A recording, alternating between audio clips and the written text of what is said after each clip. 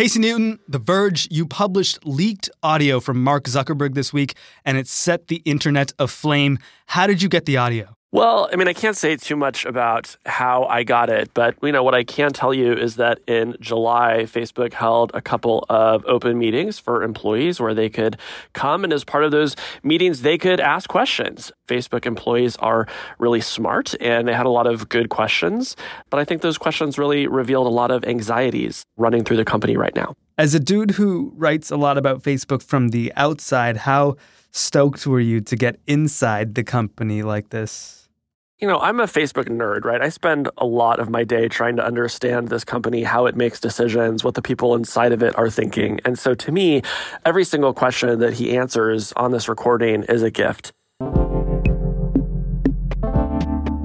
He talks about the rocky rollout of Libra, which is their cryptocurrency that they're developing. The public things, I think, tend to be a little more dramatic, but a bigger part of it is private engagement with regulators around the world, and those, I think, often are more substantive. He talks about the rise of TikTok, which is maybe their greatest rising competitor in the social space, and how they're planning to kind of stop it in their tracks. We have a product called Lasso that's a standalone app that we're working on, trying to get product market fit in countries like Mexico is I think one of the first initial ones. So we're trying to first see if we can get it to work in countries where TikTok is not already big, or we go and compete with TikTok in countries where they are big. And then he just takes these really interesting questions, like somebody at Facebook asked, what are we supposed to tell our friends who don't like Facebook anymore? Basically, like, what are you doing about the declining reputation of this company? Which is all stuff that I find so fascinating, but you just never really get to hear anyone at the company reckoning with in real time. For leaked audio, this doesn't sound all that informal. Mark sounds pretty polished. But it's also way less polished than you would hear him in a public interview, right? Like, I think if you ask him about TikTok in a public interview, he's going to demur and say, oh, well, we've got lots of competitors, right? But when an employee asks him, he says, we built a clone and we've rolled it out in Mexico because TikTok hasn't gotten there yet. And hopefully we can figure it out in Mexico. And if we do, then we're going to take it to countries where TikTok is already successful. When you published this piece a few days ago, there was one particular exchange that got a ton of attention from people, including a frontrunner in the presidential race. What was the question Mark Zuckerberg was asked here? So the question is, with the rise of politicians like Senator Warren, I was wondering how personally worried you are about regulators coming in and breaking up Facebook. And so this is the thing that Zuckerberg said that got everybody tweeting. Like Elizabeth Warren, who thinks of the right answers to break up the companies, if she gets elected president, then I would bet that we will have a legal challenge, and I would bet that we will win the legal challenge. So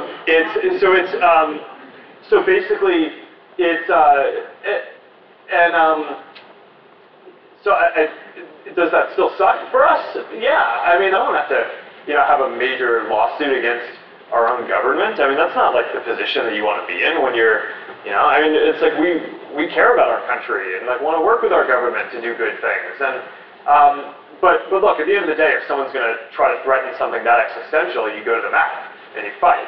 And that was the thing that made everybody go crazy. Because that's Mark saying we're going to sue the federal government if they try to break us up. Yeah, and it's also like an extremely polite tech magnate telling you that he's ready to fight, which is just not language you typically hear from a CEO. Did anyone ask a follow-up question like, hey, Mark, it's not going to make us look that much better if we sue Elizabeth Warren and the federal government? There were no follow-ups at this meeting, but I would imagine that the rank-and-file Facebook employees were probably satisfied with that answer, right? What's the alternative? You could say, look, I would bet that if Elizabeth Warren gets elected, she's going to sue us, and we will roll over and give the government whatever they want, right? It's probably not what he was going to say. And then what did she say once you published? So in the audio, Zuckerberg says that suing the government to stop a breakup would suck. And Elizabeth Warren responded, what would really suck is if we don't fix a corrupt system that lets giant companies like Facebook engage in illegal anti-competitive practices, stomp on consumer privacy rights, and repeatedly fumble their responsibility to protect our democracy. And remind us why Elizabeth Warren wants to break up Facebook? So Elizabeth Warren has talked a lot about the reduction in competition between the big tech companies, right? There are basically 5 tech giants, Facebook, Google, Amazon, Apple, Microsoft. They all get bigger every year. And the more they grow, the less room there is for innovation. At least that's what Warren argues. Fewer jobs get created. All of the gains from those companies go to an increasingly smaller part of the population. And as they work on technologies like automation, robots, stuff that could take away human jobs, you're potentially setting up the economy for a really hard time. So Elizabeth Warren wants to see us get back to a time when there was maybe a little bit healthier competition between the tech companies and the economy. And Mark doesn't like that. Well, Mark wants Facebook to be as big as it possibly can be. He thinks every person on earth should have a Facebook account and that they should build whatever services they can to both connect people and make money. And so he thinks that if you were to, say, force them to spin off WhatsApp and Instagram, which is something that a lot of politicians have called for, they wouldn't be able to fight election interference as much. It's just that breaking up these companies, whether it's Facebook or Google or Amazon, is not actually going to solve the issues. And, it doesn't make election interference less likely, it makes it more likely. They would just be a weaker company. That's why Twitter can't do as good of a job as we can. They face qualitatively the same types of issues, but they can't put in the investment. Our investment on safety is bigger than the whole revenue of their company. They literally cannot do it. Maybe they wouldn't even be viable over the long term. So to him, as he says in the audio, this is an existential fight. Like Mark Zuckerberg doesn't think that Facebook without WhatsApp and Instagram is even Facebook anymore. So has Mark Zuckerberg responded to Senator Warren? Yes, he surprised me by sharing a link to my article on his own Facebook page. Oh, really? Yeah, it was surprising. I was coming out of a meeting and somebody at Facebook texted me and said, "Hey, do you know that Mark just shared your story?" What did he actually say about it? He said, even though it was meant to be internal rather than public, now that it's out there, you can check it out if you're interested in seeing an unfiltered version of what I'm thinking and telling employees on a bunch of topics. What's your reaction to Mark's reaction to what Elizabeth Warren said to what Mark said? So I thought this was a brilliant bit of narrative jujitsu on the part of Facebook's communications apparatus, because in one fell swoop, they were able to remove any sense that these remarks were scandalous. And then they also inspired a legion of conspiracy theorists to descend on my Twitter mentions, demanding to know whether this had all been a coordinated leak from Facebook. Really? Yeah. People thought that, Facebook just called me up and said, hey, we recorded a bunch of audio in July and we're just going to give it to you and you can do whatever you want with it. Which, man, my life would be so much easier if that was how journalism worked, but that is not how it worked. And it was not a coordinated leak. It's not that surprising that Mark Zuckerberg really wants to crush TikTok. And it's not that surprising that Mark Zuckerberg's going to resist, the federal government coming down on Facebook being a monopoly and owning most of the significant social media of our time. What do you think is the most surprising thing about this audio leaking to you and being out there in the world? I don't think that audio like this needs to necessarily be surprising to be interesting. And what's interesting to me about the audio is not so much what Zuckerberg says as what his employees are worried about, right? We all think of Facebook as this monolith, and yet when you actually get inside this meeting and you listen to what employees want to know about, they want to know, hey, is the government actually going to break us up? Are we going to get crushed by a competitor? What are we doing about our bad reputation with young people? There's sort of a sense that there are some employees who might not be as proud as they used to be that they work at Facebook. To me, that is what is interesting. And even if that's all stuff that maybe you could have guessed or maybe you assumed, it's a very different thing to have the audio where you hear it. Do you think because this audio leaked, it's going to set a bad precedent in Facebook and other companies like it, Twitter, Google, where it's a big time for whistleblowers, Casey. Might there be more things coming out of the tech world than we've seen in the past? It's usually kind of a siloed environment. Yeah, I think that for a long time, most tech employees at most companies bought into whatever the stated mission of the company was. And it's a reason that they like working there is they feel like they're contributing to some positive purpose that is larger than themselves. And I think just as these companies got to be so big, and as they became primarily money-making machines as opposed to vehicles for bettering the world, employees have started to push back on the idea that their companies are just unqualified goods for the world. And so we've seen more internal organizing at companies over the past 2 years than we've probably ever seen. We had the Google walkout last year. We have employees at Amazon protesting its contributions to climate change. We've seen protests of defense contracts at Microsoft. So more and more employees are speaking out against what their employers are doing. And that is a trend that I expect will continue.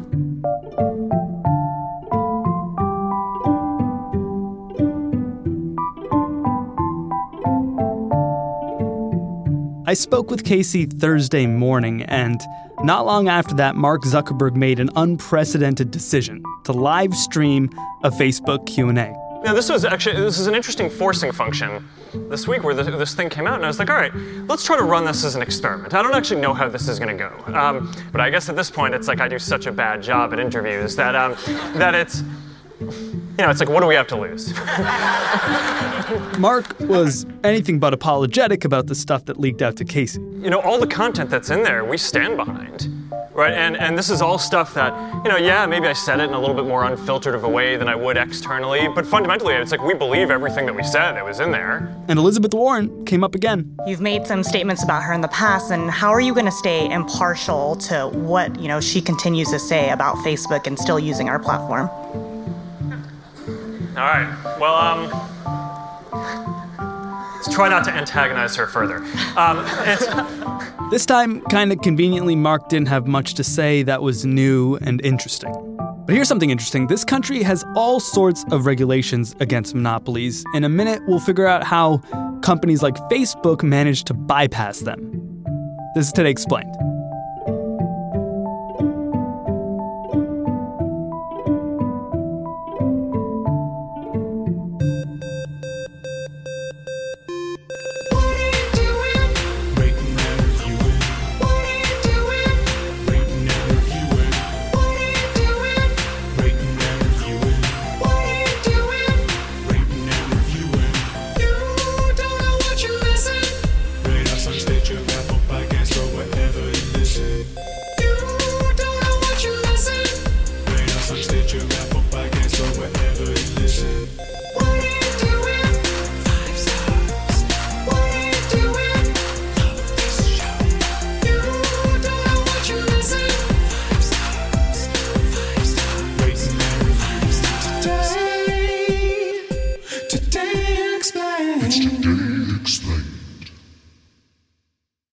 Matthew Iglesias, a.k.a. Mateo Church, Vox, Weeds. How did all of these huge tech companies get so big when we obviously have, a whole textbook full of antitrust laws? Yeah, so one of the big changes is that over time, starting in the 1970s, continuing in the 80s and 90s, the legal doctrine governing antitrust really changed from a sort of holistic but slightly vague concept of what protecting competition meant to a very narrow focus on consumer welfare, which in practice really just meant prices paid by consumers. So that meant that when you got to a free service like Facebook wants to buy a free service like Instagram, well, it's all free. When Google buys YouTube, it's all free, so there's no harm to prices. And that's a different way of thinking about antitrust law than we had in the past, and it's been very important in the technology industry. So this isn't like your cable bill that you get every month versus the other cable company. This is something that was all free to begin with, and thus it just exists in some legal gray area? Well, and it stays free, right? It's true.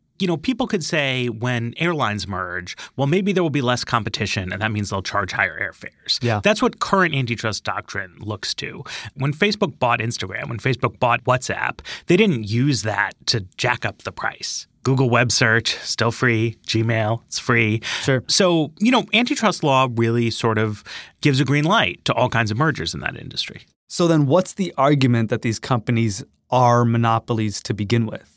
So, a guy like Tim Wu, who's a progressive law professor, one of the sort of originators of net neutrality, Ken Rogoff is a right-of-center economist. They say that if we take a more holistic look at what competition means, that you see things like when Diapers.com entered the market, Amazon sought to really aggressively undercut them on price. And so Amazon was losing money on every diaper it sold, but it was going to drive Diapers.com out of business, eventually force Diapers.com to sell to Amazon.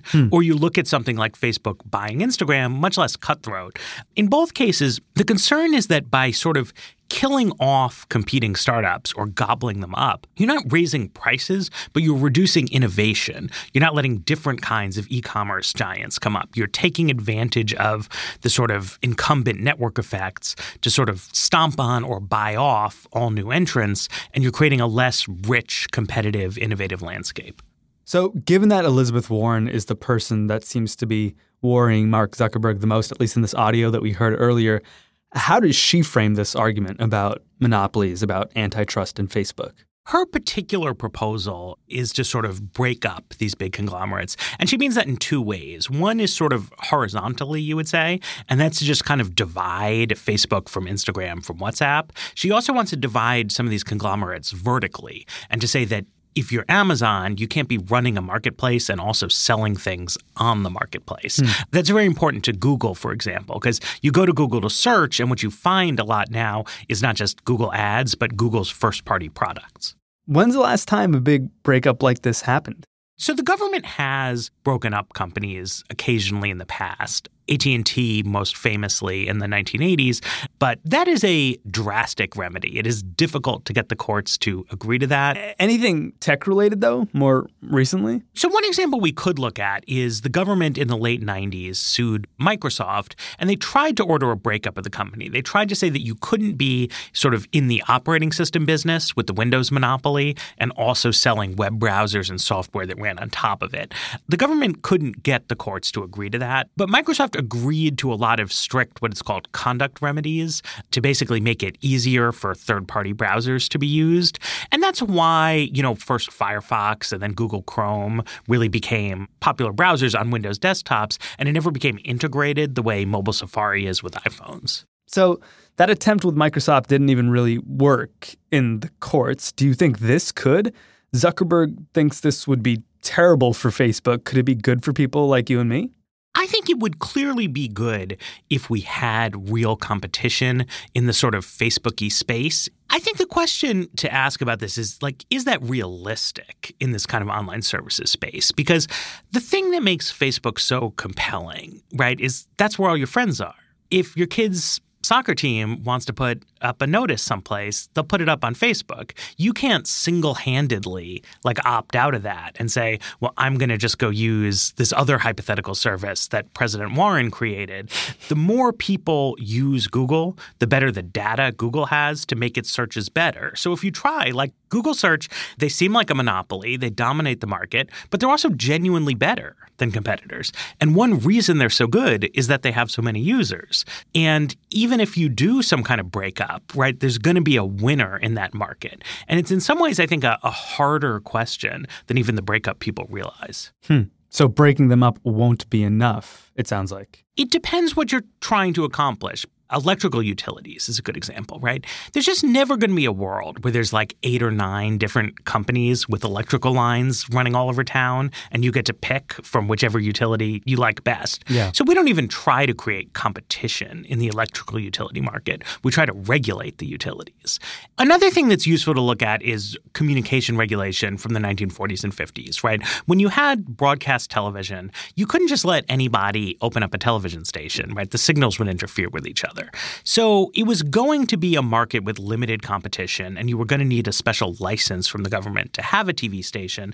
And then we regulated that industry in particular ways because we were concerned about the health of democracy. And we didn't want 2 or 3 rich people to be able to buy up all the television stations in the country because they would control the communications environment, could have enormous influence on politics.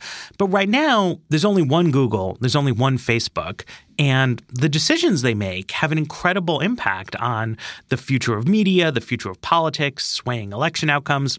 That's scary to think about, and the kind of older-fashioned broadcast television and communications regulations might provide a sort of a template for thinking about dealing with that problem. What would regulations on a company like Facebook, for example, look like? We could, for example, force them to make some of their algorithms publicly available so that we could scrutinize them and at least see what's going on with these kinds of changes. They would say right now, like any company, well, these are our trade secrets. It's going to put us at a competitive disadvantage. Right. But if we think that Facebook is so big and it's so menacing and it's hard to compete with it, we wouldn't mind putting them at a disadvantage, and we would benefit from more publicity and insight into what's actually happening. And if we don't do that right now, of course, heading in to another presidential election, what are the consequences of leaving Facebook, especially completely unregulated and as big as it is? I'm not going to accuse them of anything, but you could see in that audio, right? Like Mark Zuckerberg, he doesn't want Elizabeth Warren to be president. Her being president would be bad for him. He foresees a lot of litigation. He has the power right now to just like downrank any article that's favorable to her. Right. And to uprank articles that are critical of her. And we would never know that he did it. And that's frightening. If you own a newspaper, a website, a podcast, whatever it is, and you want to be relentlessly critical of Elizabeth Warren, like that's your right. It's a free country. But Facebook has such a dominant position in the distribution of media that their potential ability to swing public opinion on important topics, be a vector for political movements, is a matter of public concern. But right now we treat it as if it's just like one of many podcasts out there, when it's not, right? Like Facebook is by far the most influential force in media right now. It's not really subject to traditional competition of any kind, and we are going to need to do something to indicate that this is a matter of public concern and not just up to Mark Zuckerberg and his employees.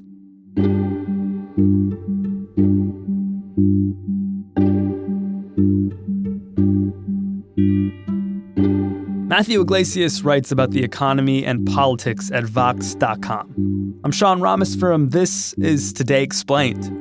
The show is produced in association with Stitcher. We're part of the Vox Media Podcast Network. Its executive producer is Irene Noguchi. The engineer is Afim Shapiro. Noam Hassenfeld, Bridget McCarthy, Amina Al-Sadi, and Halima Shah produce all the episodes, and the mysterious Breakmaster Cylinder makes most of the music. Our friends here at Vox Media are conducting an audience survey with the hopes of better serving you up these podcasts you listen to. It takes all of 5 minutes to complete, and you can find it at voxmedia.com/podsurvey. POD survey. Thanks.